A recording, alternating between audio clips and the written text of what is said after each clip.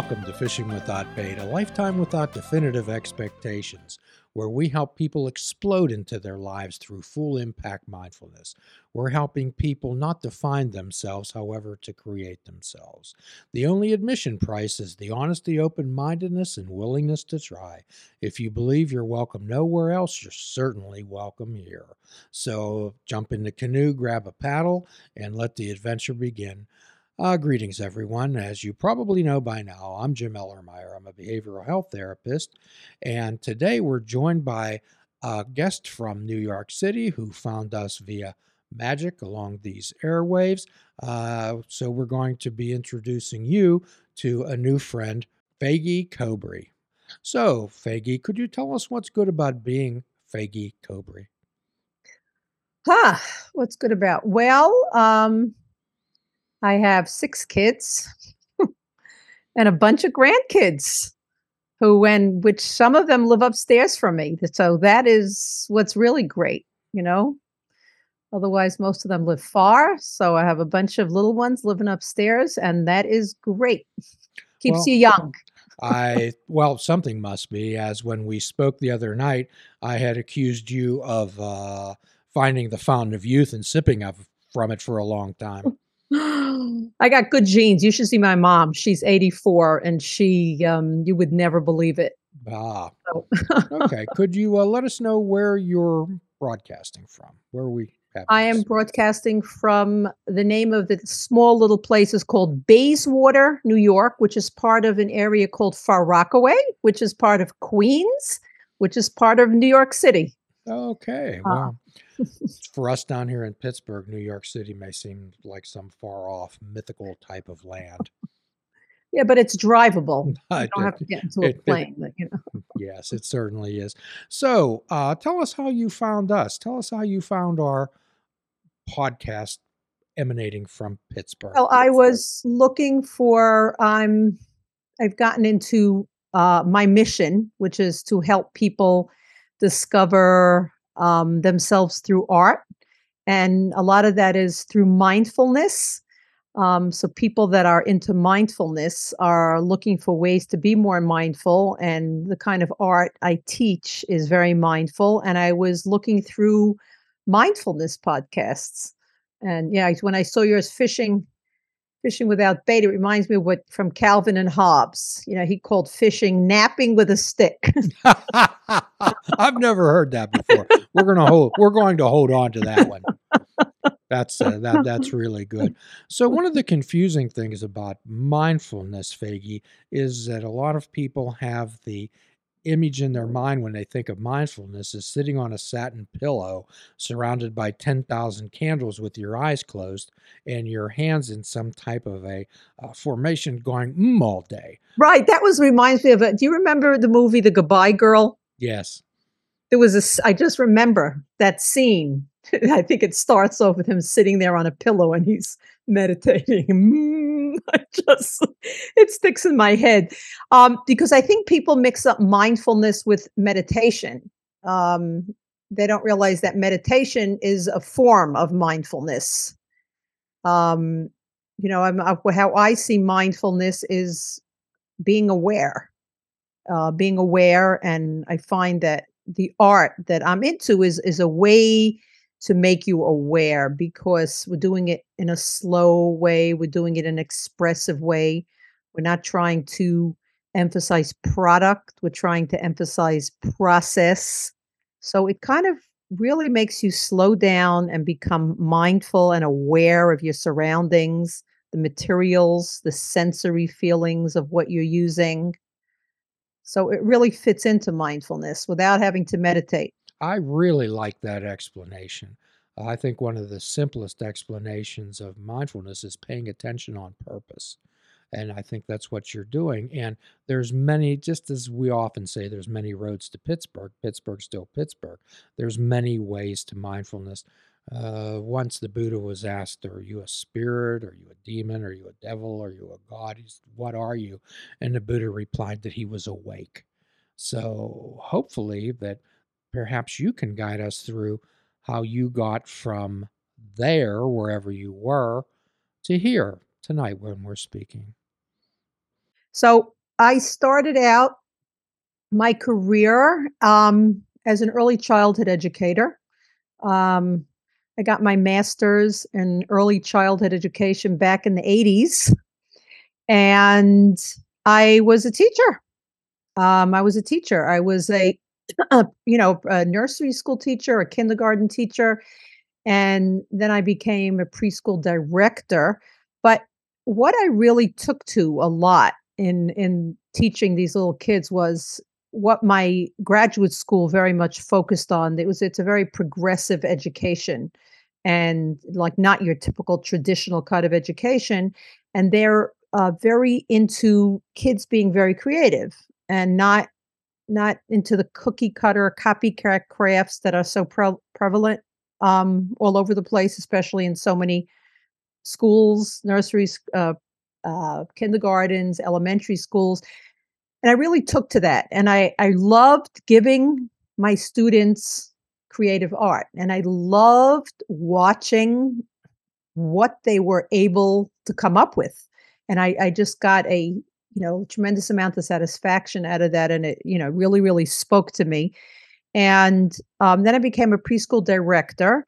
And then I got married and I started having my family. And I really wanted to be home with them. So I left full time teaching, but I continued with teaching. I became a workshop director. I started giving workshops to Head Starts, to daycare centers, to teachers, private schools, to teachers to teach them how to give kids creative art that is going to enhance their learning as opposed to stifling them. So I did that. I did that for a while. And on the side, I also became a photographer. I was a high-end portrait photographer for 25 years. That was kind of, I did that on the side. And then I got interested at one point, I got interested in internet marketing and, started buying courses. And, they say when you're building something, you have to build what you know. So what did I know? I knew early childhood education and art. So I put together a website for parents and teachers, teaching them creative art. And I didn't know what I was doing. So I took a course on how to market it.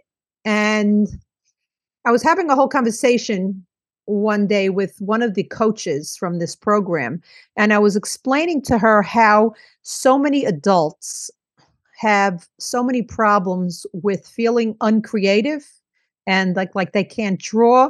And I think a lot of it had to do with their early experiences, either because of the wrong kinds of art they were given, or maybe, comments, the things that were made to them by their adult teachers or parents. And she challenged me. She said, "Why don't you start a website for adults? And this way you can teach them why they don't feel artistic and why they can't tap into the beauty and the unbelievable benefits of art. And then you'll kind of bring them back to your kids' website." But what happened was I started doing research, started reading a lot of books on creativity and stuff. And it was very fascinating to me. And I came across this term mixed media art. And I was like really hooked. And I started reading about it and taking books out of the library and then buying books. And then I was buying supplies. And I really got into this mixed media art. And I ended up starting a website. This is my website, which is creativityreignited.com. And so I started a website for that. So I started getting more into art. And meanwhile, in the interim, I had, because I had started my other website for children, I ended up becoming an elementary school art teacher because I needed content. I needed content for my website. And a friend of mine was starting this private school in my neighborhood. And we kind of made up that I was going to be her art teacher, which I still am today. This is my 10th year, actually.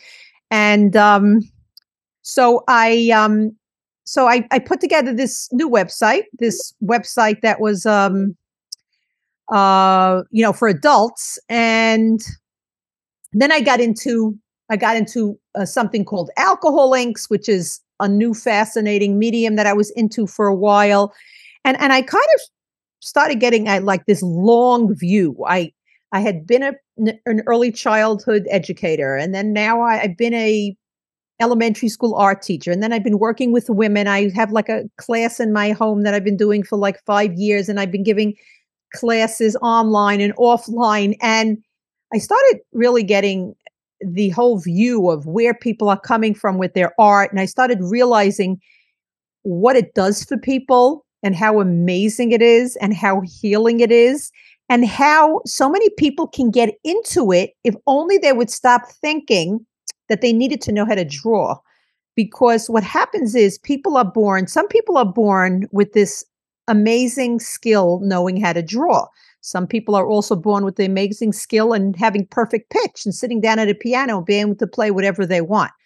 But that doesn't mean you don't take piano lessons if you don't have it. And it doesn't mean you can't learn how to draw if you don't. But what happens is in the art area, if people think that they can't draw, that means art is not for them. So they're either given these ridiculous copycat cookie cutter crafts, which takes them away from the experimentation and the learning, the materials that they need to really naturally evolve into creativity and creative art. And so people end up growing up thinking art is not for them. Art is not for them because they can't draw. So what I've done recently actually is that I created this micro course, which is on my website, Creativity Reignited, which is really taking people back to their childhood. It's like there's like little videos on 5 different mediums that show you how you can get into art without any product involved. Just use the materials, use a brush, use glue. I have acrylic paints, watercolor paints, doodling, collage, and then this alcohol inks that I've been into. And it's a way to get people to tap into their childhoods, to heal from their creativity scars, because most people have creativity scars, and to just focus on the calm and the relaxation of creating, of using your hands, the sensory feelings. It's amazing creativity. There's a book, when I was doing my research, it was a book I read called The Creativity Cure, written by a husband and wife team who are both doctors. And the whole book is about the creativity cure, how creativity heals with what ails you. If you're depressed, if you're anxious, how it works better even than antidepressants. Peggy, could you say more about creativity scars? There are developmental stages in everything, right? If you're learning how to talk, you start with sounds. Babies make sounds, and then they're babbling, and then they're cooing. I remember this from my speech class I took in graduate school. And then they start to say words, and then they start stringing together sentences. And that's the way it goes. Same goes with learning to walk. First, you learn to roll over, and then you learn to sit, and then you learn to crawl, and then you learn to walk. In art, there are stages also. There are stages. So the first stage is getting to know the materials. Let's say you have crayons, right? You just get to know that crayons go on paper. They don't go on walls. They don't go on couches, right? Floors. They go on paper, and they need to explore the material. If you're brave enough to give your child paint, they're just exploring the material. What happens is our very, very product focused society doesn't like that, because they're not making anything. They're not allowing them to be their age, Like, one of the things I've always told when I used to give workshops, sometimes I'd have in the room, I'd have teachers of 3-year-olds, of 4-year-olds, and of 5-year-olds. And I used to say the hardest is to be a teacher of a 3-year-old, because you really, really have to spend the whole year letting them be 3-year-olds. Like, if they're 4 and 5, they're already starting to create something that you could say maybe looks like something. But people have a very hard time letting kids do what we call messes. So while we let kids talk naturally and we let kids walk naturally in a lot of the developmental stages, when it comes to art, we don't. We have to immediately jump in and give kids um, products. You're going to make this because I, the adult, decide that this is what you should make. And even though it's not going to come out like mine and it's not developmentally appropriate, this is what I want. If I'm a teacher, this is what I want to send home. So the kid ends up feeling like, oh, I can never do that. I'm not good. The teacher doesn't trust me. I've spoken to many people. I remember speaking to someone who said I was talking about this once when I was in school yet years ago, and she said, "Oh my gosh, I can't believe it. I remember when I was in kindergarten, the teacher holding up a project and saying, 'We're going to make that,' and me thinking, mine will never look that way." So they're saying, "We don't trust you. You can't create the way you can that you know you can." So what happens is as they go on into older, there's very, very few adults that really have enough of the patience and the know-how to be able to allow kids to be and to give them the right um, compliments. So you'll have teachers or parents telling them that really doesn't look good. You're doing it wrong. This causes kids to withdraw and they say, I cannot do art. I cannot do art because the expectations are way beyond what they can do. Now, when people get a little older, that you can anybody can learn how to draw. There are programs to teach you. Anybody can learn how to draw. There's many years ago, I had a painter in my house, and he was doing these like all these fancy paintings, and he sent his assistant into the room. He was doing for my boys. He was doing a space theme. And in his broken English, he was telling us how in the Ukraine, they learn drawing the way they learn math and science. It's part of the curriculum. So it's just to show that drawing can be learned, but you don't have to learn it because it is hard work. It is hard work. Math is hard work too, if you really want to be successful at it. But you can, if you let kids start out with the materials, you'll see how it starts to develop. I once had a kid who came to me from another country. I was teaching kindergarten, and he had a very high IQ, and he started to paint. He was 5, but he started to paint like a 3-year-old, and then he did that for a few weeks, and then you started seeing that he was making things that showed a little bit more thought. And then pretty soon he was like making people, because that was more like a 5-year-old, because he was allowed to progress through the stages. And most of us are not. Allowing children to be their age. Right. Interesting thought. People don't. We want kids to grow up so fast. And this is why we have so many people who can't. We can't.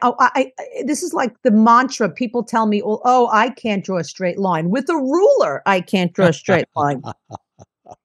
And number one, so who cares if you can't draw a straight line? You don't have to know how to draw a straight line to do art. So that's my mission. Is really it's also, especially in midlife, right? In midlife, people start to slow down a little bit more. We have more time. We're willing to try things. At least some people. Some people are never going to try anything new. And it's a time to see what this could do for you. Art adds so much to your life. It adds so much color, so much interest. There is so much to do with it. But it's also the kind of art that I do. It's almost like a stepping stone. At a number of years ago, when I was starting my class in my home, I met a friend of a friend, and I tried to talk her into coming to the class. She said, "Oh, I can't do art. My mother was a sculptress. I can't do it." And I happened to have one of my mixed media art journals with me, and I opened it up and I said, "What about this?" And she said, "Hey, I can do that. You know what? I'm going to join." And she joined. She brought a friend. She was with me for about 4 years, and she recently moved overseas, and she recently sent me a picture. She said, "I am taking an acrylic painting class, And she said, I would never have had the confidence to do this if I hadn't taken your classes and worked with you because it opened her up. She felt extremely uncreative, but she tried it and we made messes and had a great time and were expressive. And now she's going further. So you helped her develop confidence. Yeah. So one of the concept of fishing without bait began when the producer of this program and I, Mike, were connected with a psychiatric facility called SECLAIR, and that's French for knowledge, enlightenment through knowledge. And we had a very progressive-minded psychiatrist that we worked with. And one of the things that we did a podcast every week called Educational Rounds. I did it with physician assistant students, and we introduced a concept every single week. And this is where the fishing without bait things and we'll give this free prescription at the end of this podcast, Faggy. But what we usually do is, here's a free prescription: fruits, nuts, and vegetables. Unplug your television and take up fishing. And for a truly mindful experience, we suggest that you fish without bait. So the concept of this was, generally people, anxiety and worry generally are foundationally fear, and it comes from when we have unrealistic expectations of ourselves, or most likely trying to live up to what we believe is unrealistic expectations of others. And what you're talking about is allowing children to be their age, not putting expectations on them. Right. And then the kids that are able to do that, they just come into it naturally. And there are going to be some kids that don't like art. There are adults, even though I can't understand that, but there definitely are adults that are not interested in art. Somebody asked me recently, so how do you get people to want to do art? I said, I can't get people to. If they have an interest in it, like years ago, I was the type that would walk into an art supply store and I felt like I was a drunk in a liquor store. Literally, people who are art supplies addicts, they know the rush it gives them when we buy art supplies. There's like a real rush. But I didn't know how to use them. So there are people who love that and they can't draw and they're frustrated. That's the kind of person that's interested. Or somebody who says, wow, I wish I could have done that when I was a kid. There's some people that are just not interested. I love music. I love running or whatever it is, or they want to just be a spectator and not a doer. You know how many people watch art videos on YouTube for hours without ever picking up a material? Well, I know that I've watched plenty of Bob Ross videos. Mm-hmm. Plenty of them, mainly because of the soothing aspect. But I think, did you ever do that, or you just watch them, or you did them also? I used them as more of a mindfulness exercise, listening to Bob's voice and having proof. But you mentioned the American educational system, and part of the educational system in the United States has been referred to as fixed purposefulness, is when you have a definite goal in mind and you can't vary from that. Right. You heard of? Do you ever listen to Sir Ted Robinson? What was his name? Sir Ted. Got his last name also. And he wrote he had a very, very famous TED talk that was been listened to like probably a couple of million times. And he talks about does our education stunt our creativity? And he had a quote in one of the books he wrote that I read. He says, most people's education starts on, how does it go? Most people's education start after they finish their schooling. Absolutely. That's where the experience comes in. There's a concept called divergent thinking, Faggy, and there's a famous experiment. They gave a bunch of 5-year-olds a paper clip and a shoe and ask them to come up with as many different uses for those as they could. Well, genius level divergent thinking is coming up with over 200 uses. And at the 5-year-olds, 98% of them could come up with over 200 uses. Some of them were, of course, very ridiculous. Very, very, of course. But they still came up with them. And they tested those same children when they were 10 years old. And 32% had genius level divergent thinking. They tested them again when they were 15 years old. 12% had genius level divergent thinking. And 200,000 adults were tested. 2% had genius level divergent thinking. Now, genius level divergent thinking is not being able to do quadratic equations in your head. Right. It's what you're talking about, creativity. And that creativity, it seems to have been somehow extracted from people. And we'll continue our conversation with our exciting guest, Faggy, next week. And until then, remember a free prescription: fruits, nuts, and vegetables. Unplug your television and take up fishing. And for a truly mindful experience, we suggest that you fish without bait.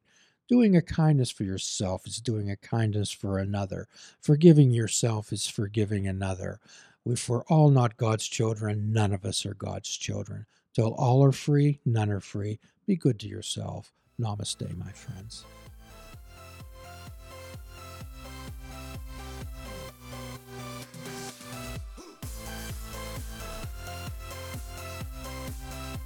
If you're interested in flying the colors of fishing without bait, click the shop icon on our website. We have clothing, mugs, cell phone cases, and so much more. Show the world that you fish without bait.